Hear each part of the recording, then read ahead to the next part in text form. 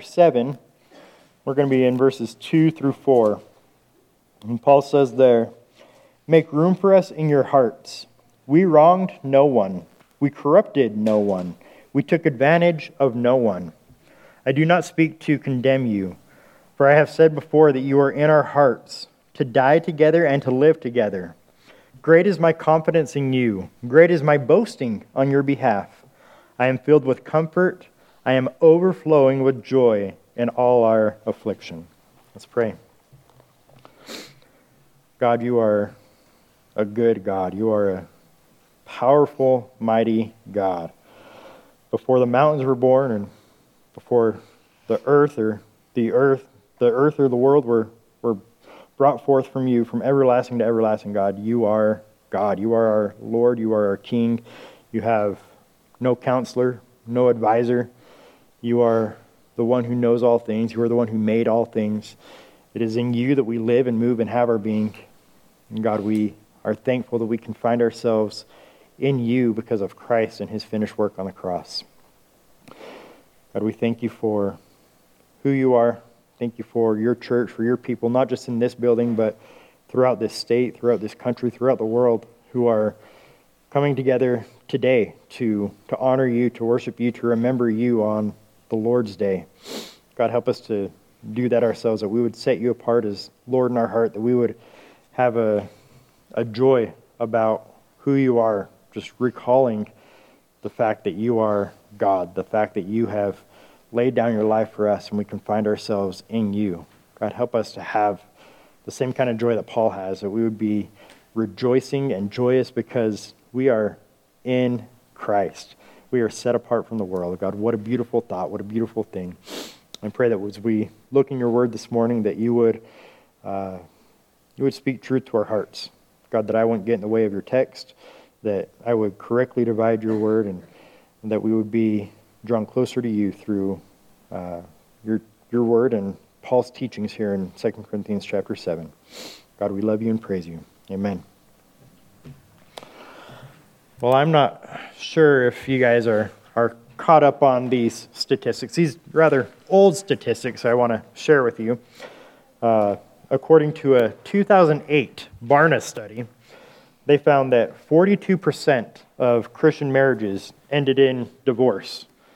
That's just a mere 4% lower than the 46% of atheist and agnostic marriages that ended in divorce. Another study, a little bit more recent, says that 68% of church-going men and over 50% of pastors view pornography on a regular basis. That's a lot.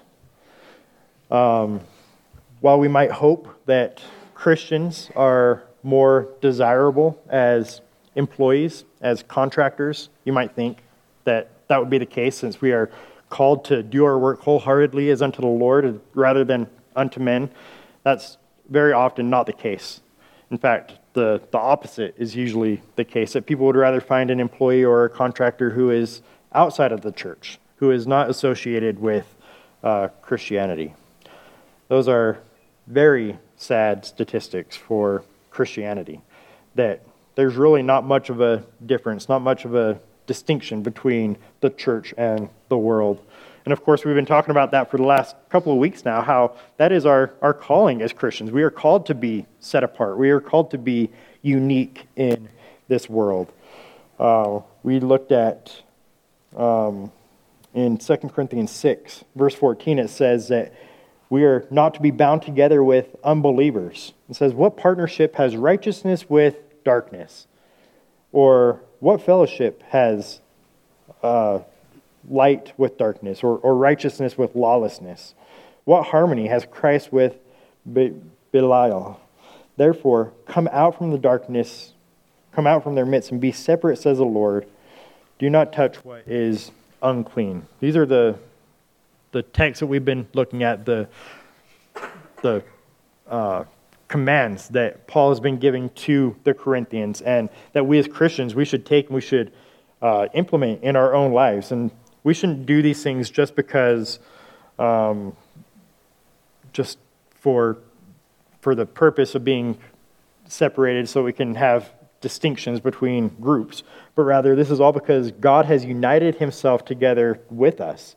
As we see in verse 16, it says, "What agreement has the temple of God with idols? For we are the temple of the living God, just as God said, I will dwell in them and walk among them. I will be their God, and they shall be my people." He goes on in verse 18, and he says, "I will be a father to you, and you shall be sons and daughters to me."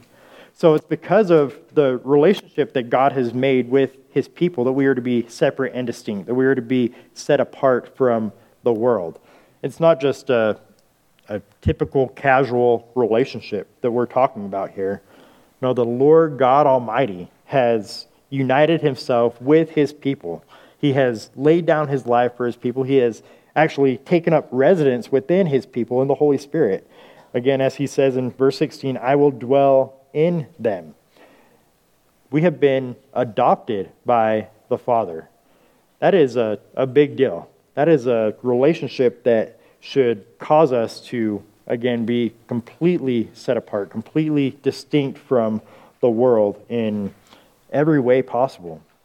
And this is why Paul says in chapter 7, verse 1, "Therefore, having these promises, beloved, let us cleanse ourselves from all defilement of flesh and spirit, perfecting holiness in the fear of God."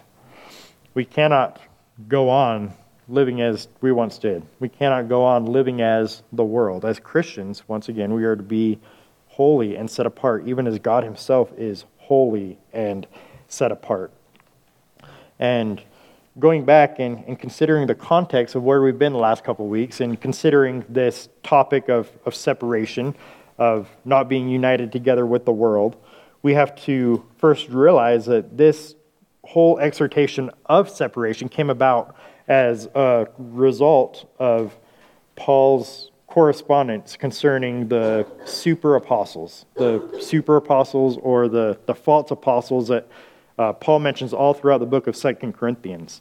These apostles who are beginning to influence this church at Corinth. We can read about them in chapter 11. It says in chapter 11, verse 5, Paul said, "I consider myself not in the least inferior to the most eminent apostles," or to these super apostles.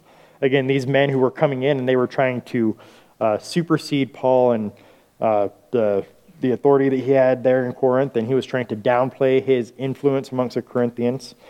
Farther down in that same chapter, in verse 12, it says, "But what I am doing, I will continue to do, so that I may cut off opportunity from those who desire an opportunity to be regarded just as we are in the matter about which they are boasting. For such men are false apostles, deceitful workers, disguising themselves as apostles of Christ." And so a major part of why Paul is even writing this letter is to set himself apart from the super apostles, from these false apostles, so that they might not have as much influence and power and authority in Corinth and lead the Corinthians astray. And we have rightly made application to how we ought to understand this section about being separated and being distinct and set apart, talking about how we should be set apart in our friendships, be set apart in our marriages and our business dealings. We shouldn't be identified with the world. However, we have to remember that the whole reason Paul brought this up was because of the super apostles. We have to keep in mind Paul's original context as he was writing this out to the Corinthians in 55, 56 AD, clear back in the first century. He wasn't thinking about you and I sitting here necessarily today in our personal relationships. The Holy Spirit, the capital A author, he certainly was, right? But we have to take in mind the original context. And prior to launching into this section on separation, we see a passage that is very similar to our text that we're in today. We are in chapter 7, verses 2 through 4, but chapter 6, verses 11 through 13 has a lot of similarities with what we're in today. Again, the text just prior to launching into the section on separation. Let me read that for you. 2 Corinthians 6, 11 through 13. And Paul says, "Our mouth has spoken freely to you, O Corinthians. Our heart is opened wide. You are not restrained by us, but you are restrained in your own affections. Now in a like exchange, I speak as to children, open wide to us also. Again, the Corinthians had to first be separated from their influence to these super apostles so they could be reconciled to Paul and to Paul's gospel. And that's why Paul kind of bookends both ends of this exhortation to be separated by this exhortation to the Corinthians to open wide to us. He is telling them of his love for them, and he's reaching out to them and saying, open up to us too. Welcome us in. And so this is Paul's request, both in 6:11 through 13 and here in 7:2 through 4. Paul is requesting that they make room for them in his heart, that they open up their hearts to the apostle and allow him to love on them, to have influence in their life. And this is really Paul's overarching plea with these Corinthians. Just let us love you. Let us have influence in your life. Listen to us and give us the time of day to love on you and to befriend you. That he wants them to make room for him in their hearts. And he'll go on to explain why, but we need to understand, first of all, that this, once again, is his number one priority, that they would be opened wide to him, even as he is opened up to them. He's begging with them, just please listen to me. Open up your hearts and receive me. Show me some kindness. Show me some grace and some mercy. Trying to share his love with them.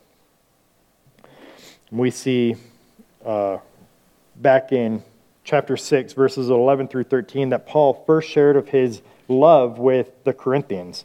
He told them, our mouth speaks freely to you. We're not lying to you. He says, our heart is opened wide. And then from there he went on to request that they, in return, open up their hearts wide to Paul as well. Well, here, as he is appealing to them, he kind of flips that on its head, and he front loads the appeal to the Corinthians. So in verse 2 of chapter 7, he says, make room for us in your hearts. So the same thing he said before, having prefaced it with his love for them. And now he's coming back and he's saying, again, open up your hearts wide to us. And he's going to go on after this and talk about his love. He's front loading his request that they open up their hearts to Paul. And we know that Paul has a great history with this church, right? He spent 18 months with this church. He really cares for these people, for these Corinthians. They are his brothers and sisters. They are his friends. He's been through a lot of pain, a lot of sorrow, a lot of sin with the Corinthian church, right? They have no shortage of sin, a lot of tears. Paul loved them like a father would love a child. And the Corinthian church, they were like Paul's prodigal, right? Not the kind of church that you necessarily would think, oh, they're worth bragging about, right? They weren't the A+ student. They weren't the honor roll student. Paul would be the guy who had the bumper sticker on his car that says, my kid beat up your honor student, right? That was the Corinthian church. They weren't the ones that you think, oh, well, yeah, of course Paul is proud of them, because look at them. They're so great. They're so worthy. They're so honorable. On the surface, no, not at all. They were wicked and sinful, and yet Paul had care for them. Paul was concerned for them and wanted them to reciprocate that care and concern that he showed for them. And yet, they didn't. The Corinthians, they were closed off to Paul. Paul, who was their spiritual leader. Paul, who was their spiritual mentor. Paul, who was the founding pastor of their church. And yet they were cold toward him. They were hard toward Paul. Not open, not soft. They had entertained lies about the apostle from these false apostles, from these super apostles. They actually took the time to listen and to entertain them. And it seems as if some of the Corinthians were actually swayed by the super apostles. And this absolutely grieved Paul. They hadn't taken seriously the repeated warnings of Paul to be careful, to be on the alert, to watch out.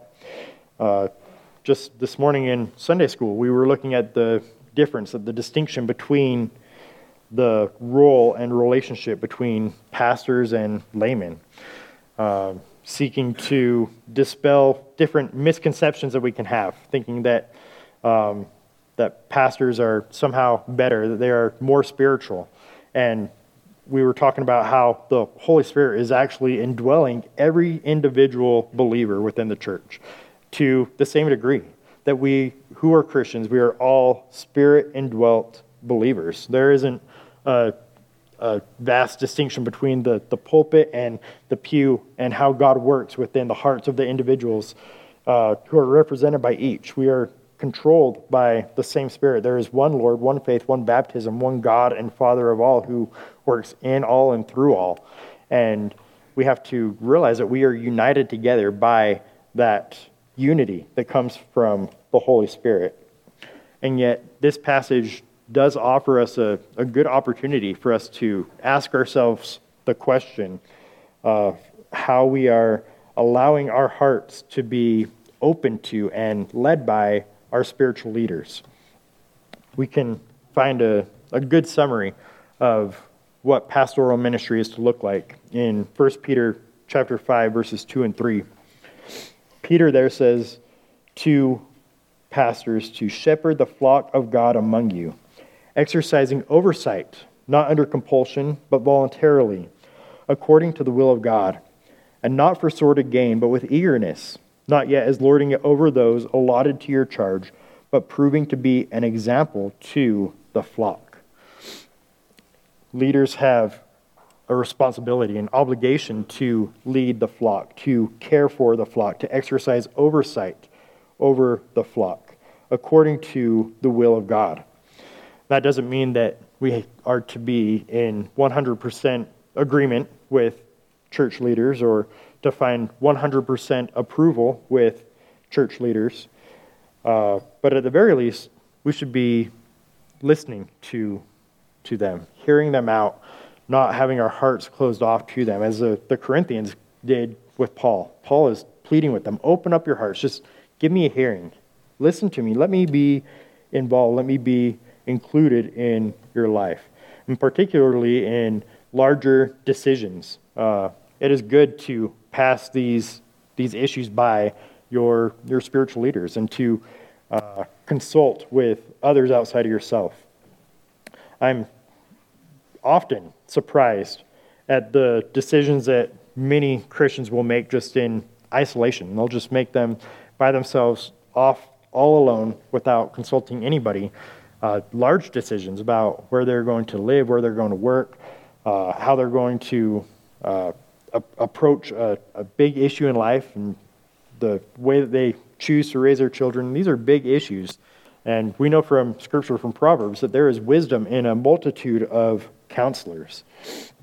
And I do wonder how often these conversations are just avoided altogether, avoided entirely, because it is already just pre-assumed the response, that perhaps even the individual knows the outcome, knows the answer that they would receive if they were to take this to their pastor, if they were to take this to a spiritual leader.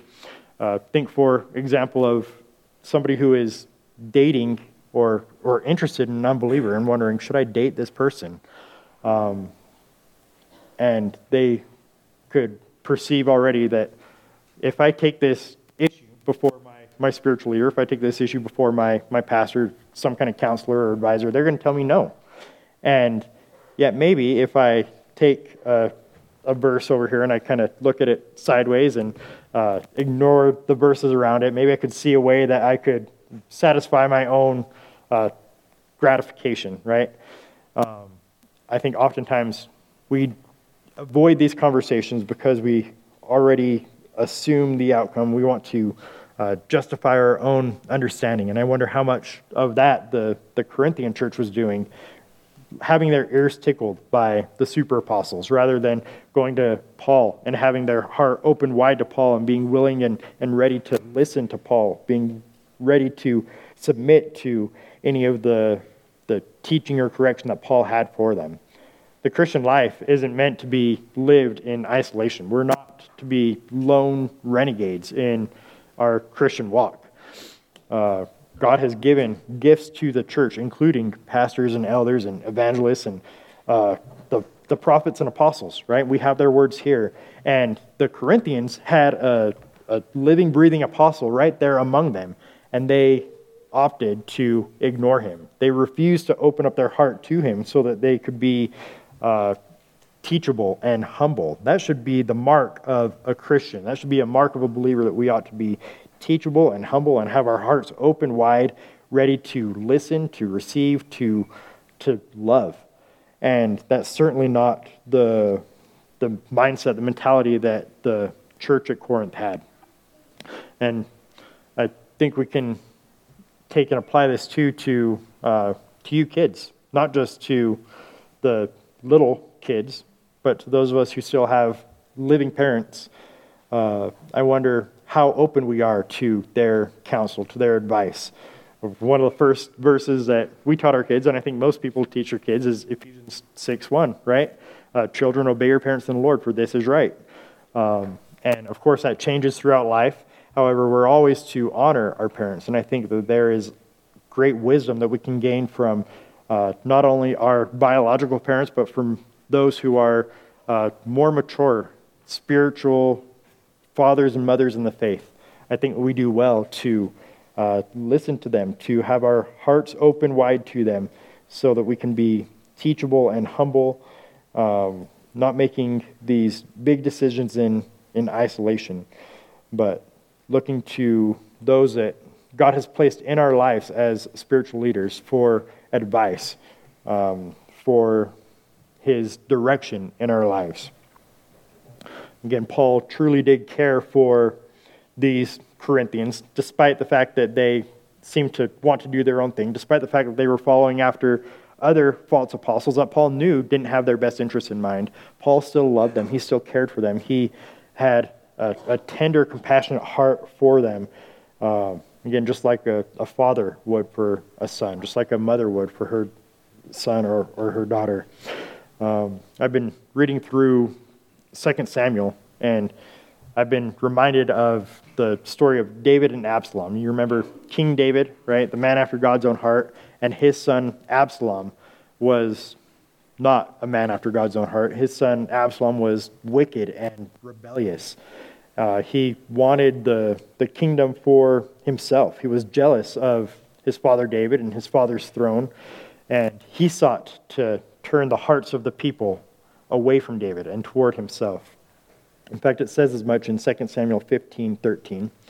It says there that a messenger came to David saying that the hearts of the men of Israel are in fact with Absalom. So he was successful in doing this, in this ploy to turn their hearts away from his father David.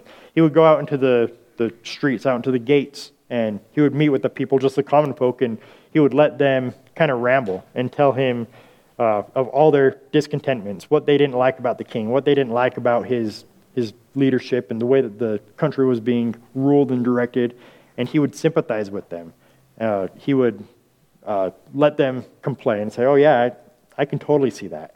And he would draw them over to his side, onto his team, against his father.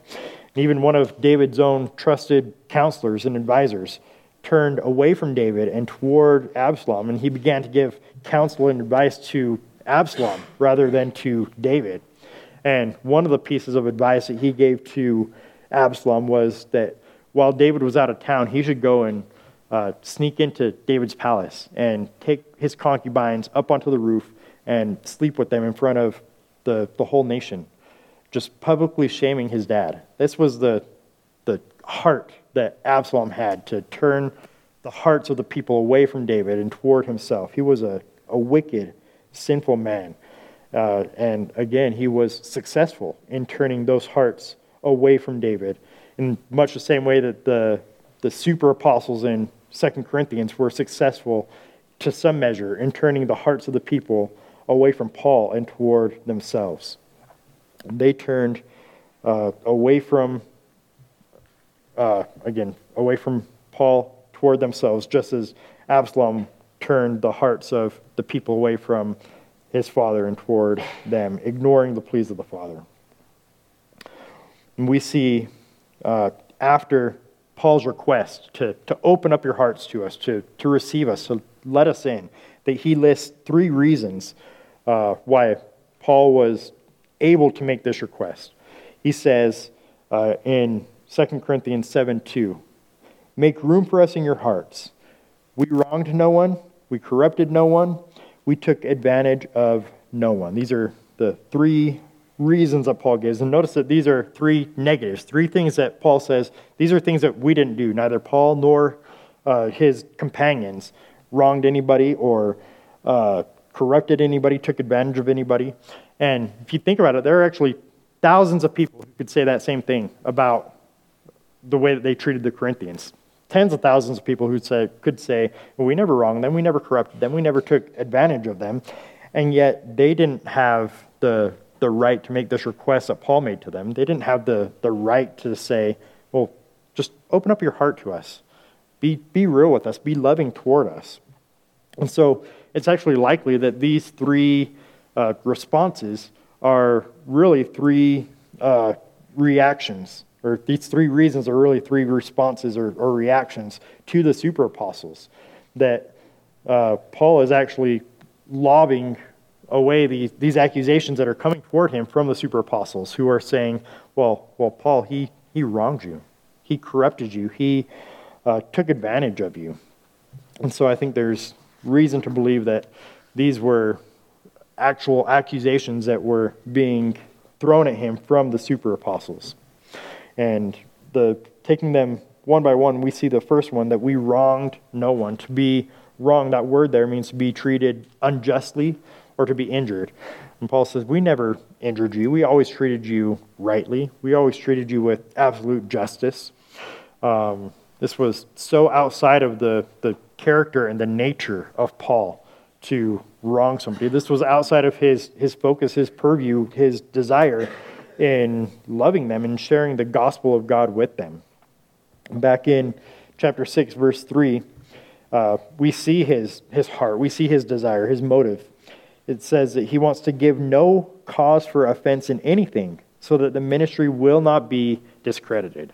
That was Paul's desire. He knew that people would look at him and they would have the same response for the gospel that they had for him, that he had this ministry of reconciliation. He understood that he was a representative of God, an ambassador that was entrusted with a message, and that he had the ability to detract from people's understanding, people's response to the gospel, if they were responding to him in a way that they ought not to be, if he was perceived as being somebody who was wronging them.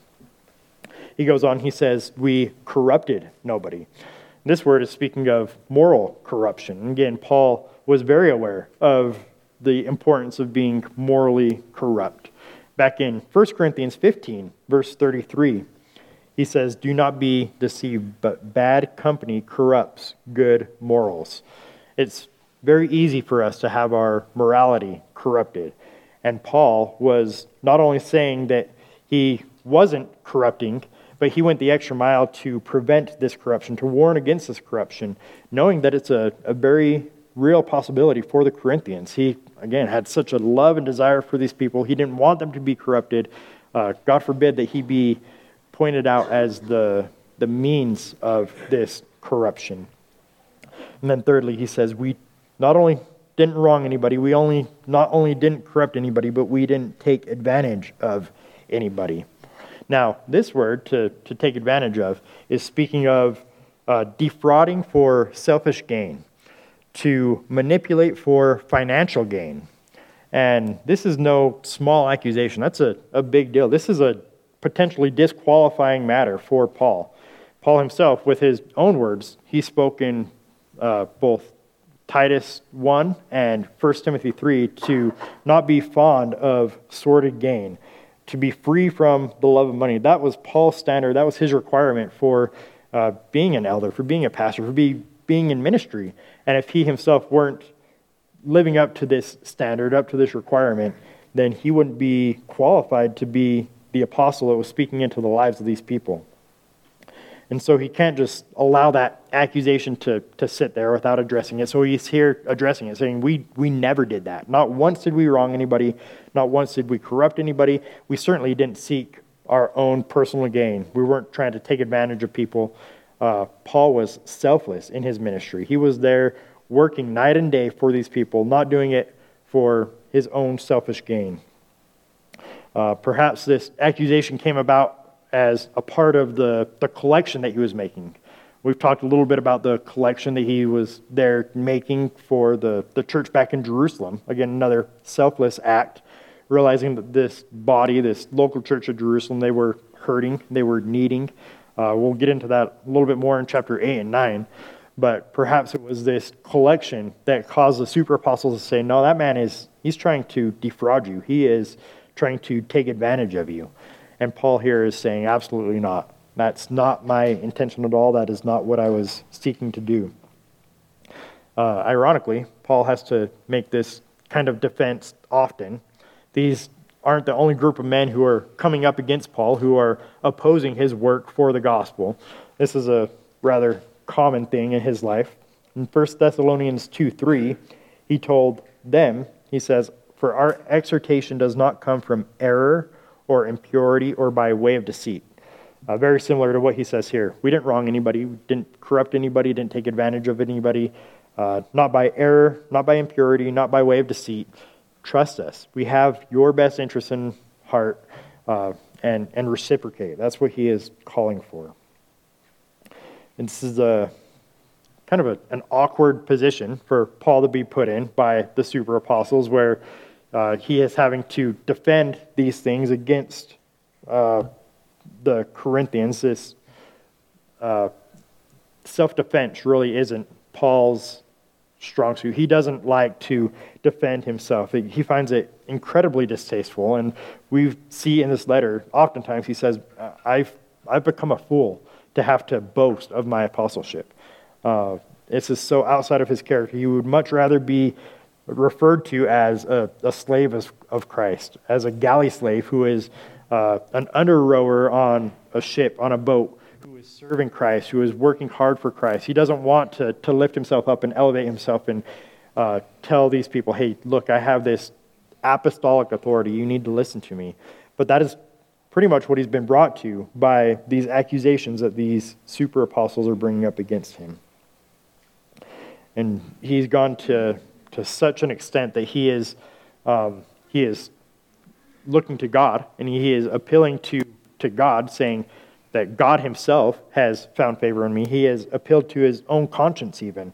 Back in the very beginning of this epistle, in 2 Corinthians 1:12, he said, "For our proud confidence is this, the testimony of our conscience, that in holiness and godly sincerity, not in fleshly wisdom, but in the grace of God, we have conducted ourselves in the world, and especially toward you." And Paul kind of summarizes these three defenses, these three responses to these accusations that he hasn't wronged or corrupted or taken advantage of anybody, by saying that he doesn't speak to condemn them. He's not trying to pass judgment on the Corinthians, certainly not final judgment.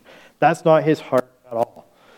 Paul isn't seeking to condemn these believers.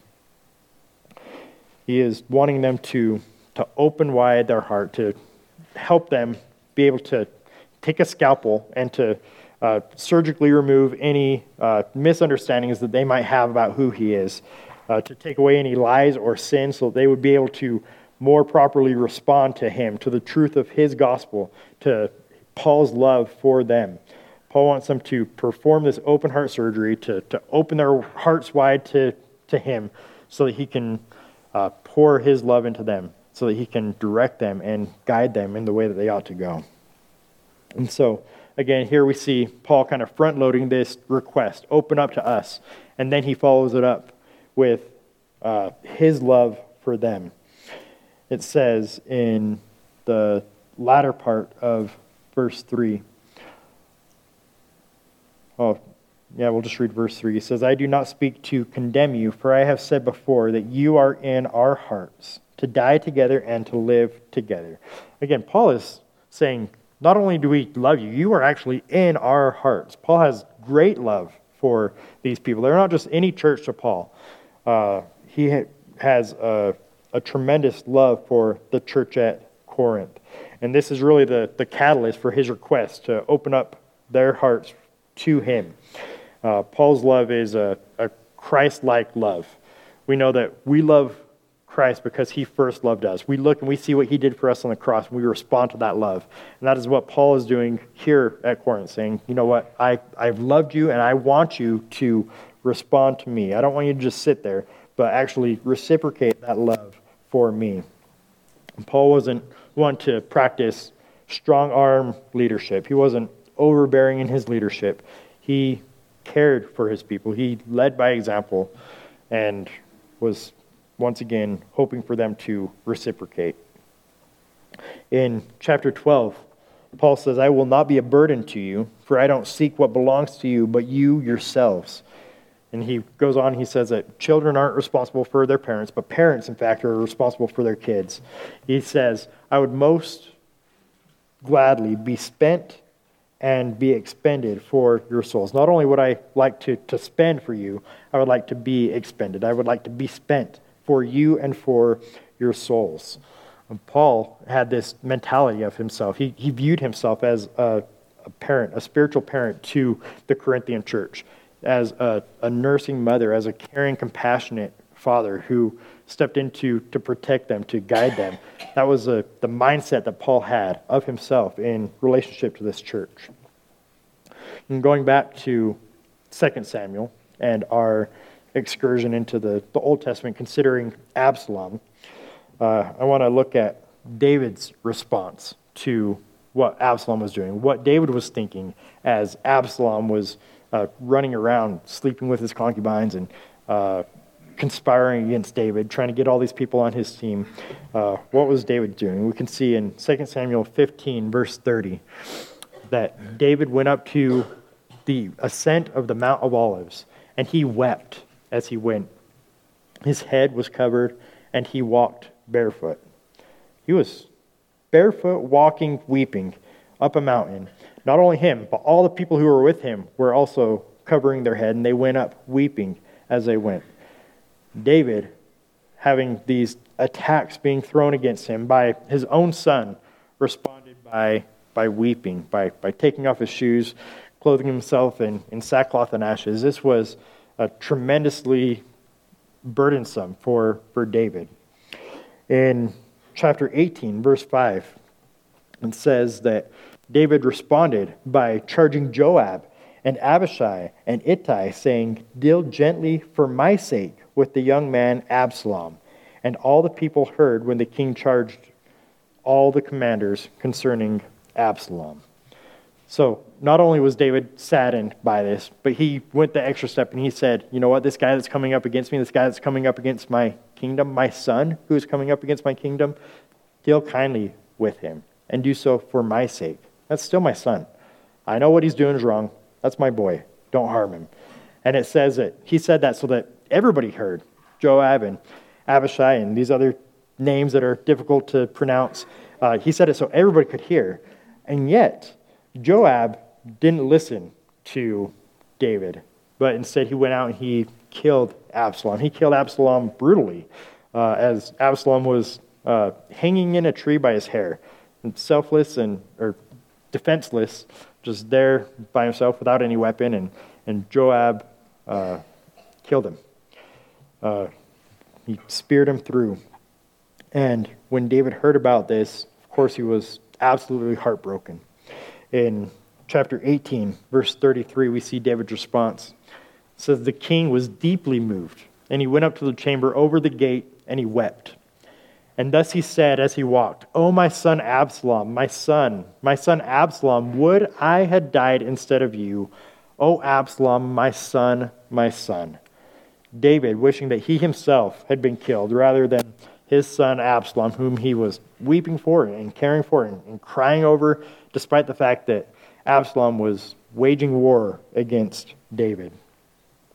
And the people who had anointed Absalom at this point as king, they were fearful. They were unsure of what David would do to them, but David turned around and he showed grace and mercy to them also, these people who had elevated Absalom to the position of king. And Paul had this same heart, this same concern, this same love for the Corinthian people that David had for not only Absalom, but the people who had lifted Absalom up to this powerful position. Paul goes on in verse 3 of 2 Corinthians 7, saying, not only are you in our hearts, but he says to die together and to live together.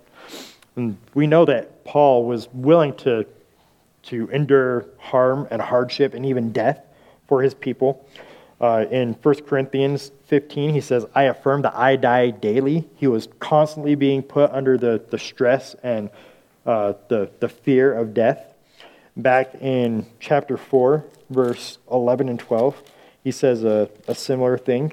He says, for we who live are constantly being delivered over to death for Jesus' sake, so that the life of Jesus may also be manifested in our mortal flesh. So death works in us, but life in you. Paul was willing to submit himself to the potential of death. And yet, I think he's getting at more than that here. He's not just saying, I was willing to die for you. I was willing to live for you.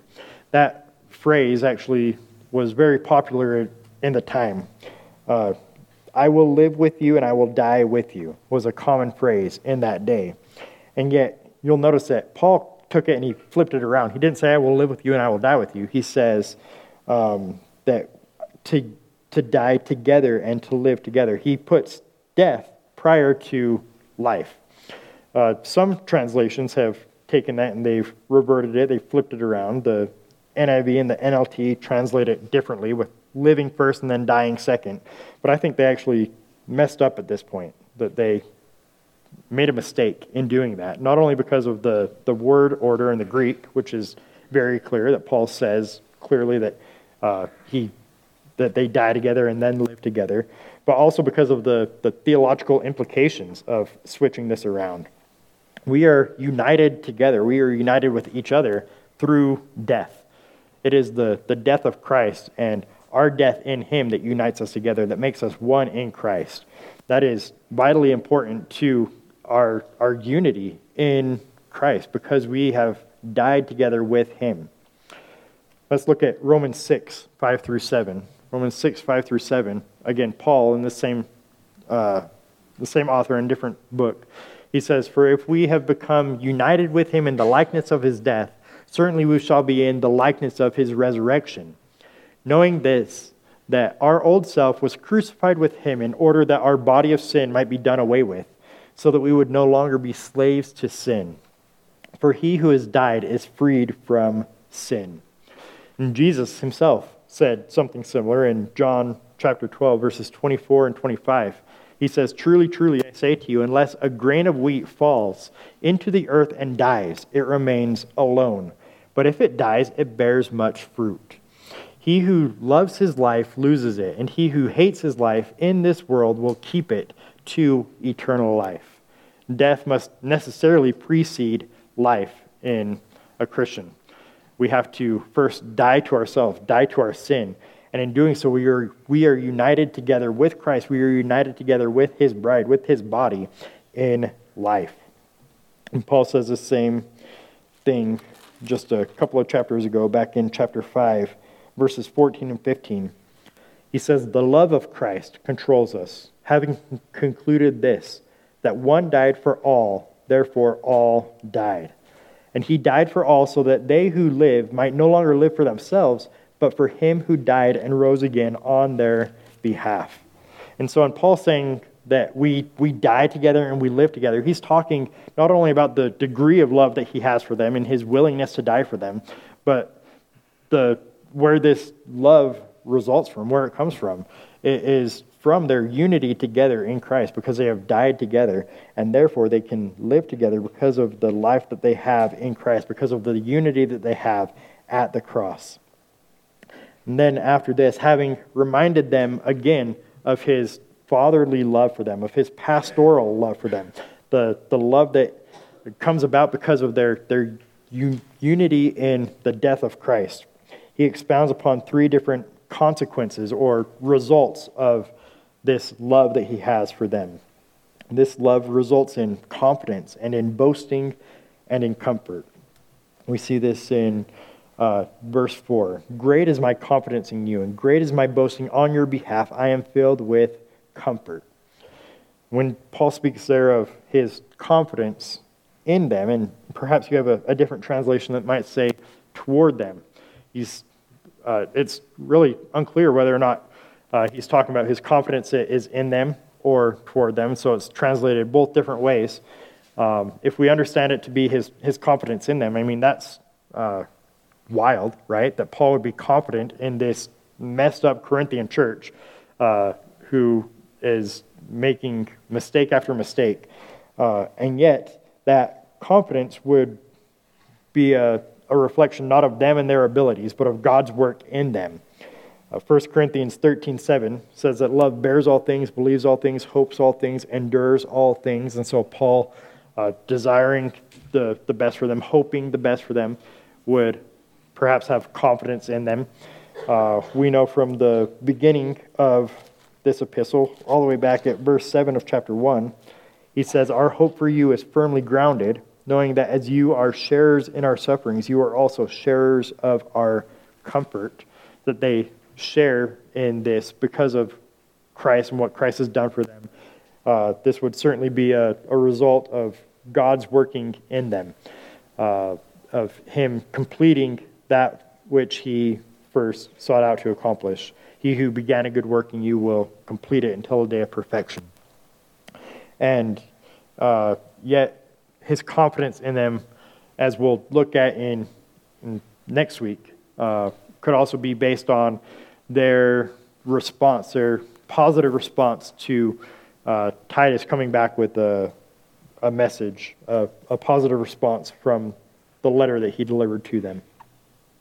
However, as I mentioned, a couple of different ways to understand this. Maybe he's not saying, I'm confident in you, but more so that he is confident toward them, that he is able to speak confidently to them. The ESV translates it as saying, I am acting with great boldness toward you. Or the NIV says, I have spoken to you with great frankness. That Paul has such love for these people that he's willing to shoot them straight. He's willing to cut it to them straight without mincing his words. He's not going to beat around the bush. He's just going to tell them how it is because he has such love for them, such confidence toward them. I've had a couple different occasions where we live in a messed up world, right? Even in the church, there are people who sin and fall and just do ugly, wicked things. And I know that I've told people before, if you ever do that, I'm going to punch you in the face, right? In love, as a brother in Christ, because I have such confidence towards you, I have such love towards you that I'm willing to tell you that, even though that might not come across well, right? It's because of my confidence toward them that I'm able to speak in that kind of way. Wilfred Isaacs summarized this verse by saying that to you I speak boldly of your faults, and to others I speak no less boldly of your merits. I think that's a good way to summarize this, that he speaks boldly to them about their faults. He's willing to hit them straight, and yet he's willing to boast to others about their merits, which is the second thing that we see, that Paul is boasting on their behalf. And Paul uses this word boasting only 11 times in all of his writings, and 7 times he uses it of this church at Corinth. Again, this messed up church at Corinth, he uses this word of 2 out of 3 times that he uses it about them, speaking about the boasting that he does on their behalf. In chapter 9, verse 2, he says, I know your readiness, of which I boast about you to the Macedonians, namely that Achaia has been prepared since last year, and your zeal has stirred up most of them to give toward this fundraising that he's doing for this church at Jerusalem. He goes on in chapter 11, verses 10 and 11, and he says, for they say his letters, no, that's the wrong one. Chapter 11, he says, as the truth of Christ is in me, this boasting of mine will not be stopped in the region of Achaia. Why? Because I do not love you. God knows that I do. He loves them so much that he's willing to tell them when they need to step it up, when they need to get their act together. He loves them so much that he's willing to boast about them to other people. And then another result of his love is that he is filled with comfort and overflowing joy for them. Not just regular joy, but overflowing joy. This is that he is overjoyed, a joy that is actually bubbling over. I think of those champagne glasses, right? And how you fill the top one and it kind of fountains all the way down, a little pyramid type thing. We do that all the time at our house. Not really, but that's kind of the picture that I get in my mind when Paul uses this word of bubbling over joy. He is just like a kid on Christmas, just super excited because of his love for this broken, messed up church. And in the coming weeks, we're going to get into how this overcoming joy is due, once again, to Titus bringing back a good report about these people. He has confidence in them because of this good news that we'll look at next week more fully, considering the report that he got that these people that he thought were once far off, maybe there's hope that he can be reconciled to them, that he can have this love rejuvenated and be reunited once again to them. But until then, you and I, we are to imitate Paul, just as Paul imitates Christ in his love for this church. We ought to imitate that in our love for one another, in our unity as the body of Christ, in our willingness to open up to one another, to love one another, to be transparent with one another, to be vulnerable. That is not an easy thing to do, but that is what Paul is calling the Corinthians to do. That is what I think you and I should do as his church, to live our lives as the body of Christ selflessly, willing to die together, willing to live together because of the death that we have in common in our Lord. We are united in his death, and we should be united in life through Christ. Let's pray. God, I do pray that you would continue to search us, to show us any of our shortcomings, any of our unwillingness to be transparent. If we have closed, hard hearts, God, expose that and teach us, train us up in the way that we should go. Help us to grow up into you, into our heads, so that we could become more and more like you, so that we could be separate and distinct and set apart. God, let us not be a bad testimony to you, but let us be loving and gracious and kind. May the world know that we are Christians because of our loving you. God, thank you for your death. Thank you for your uniting us together in one body, one faith, one baptism. God, help us to live out our lives in a way that honors you. Amen.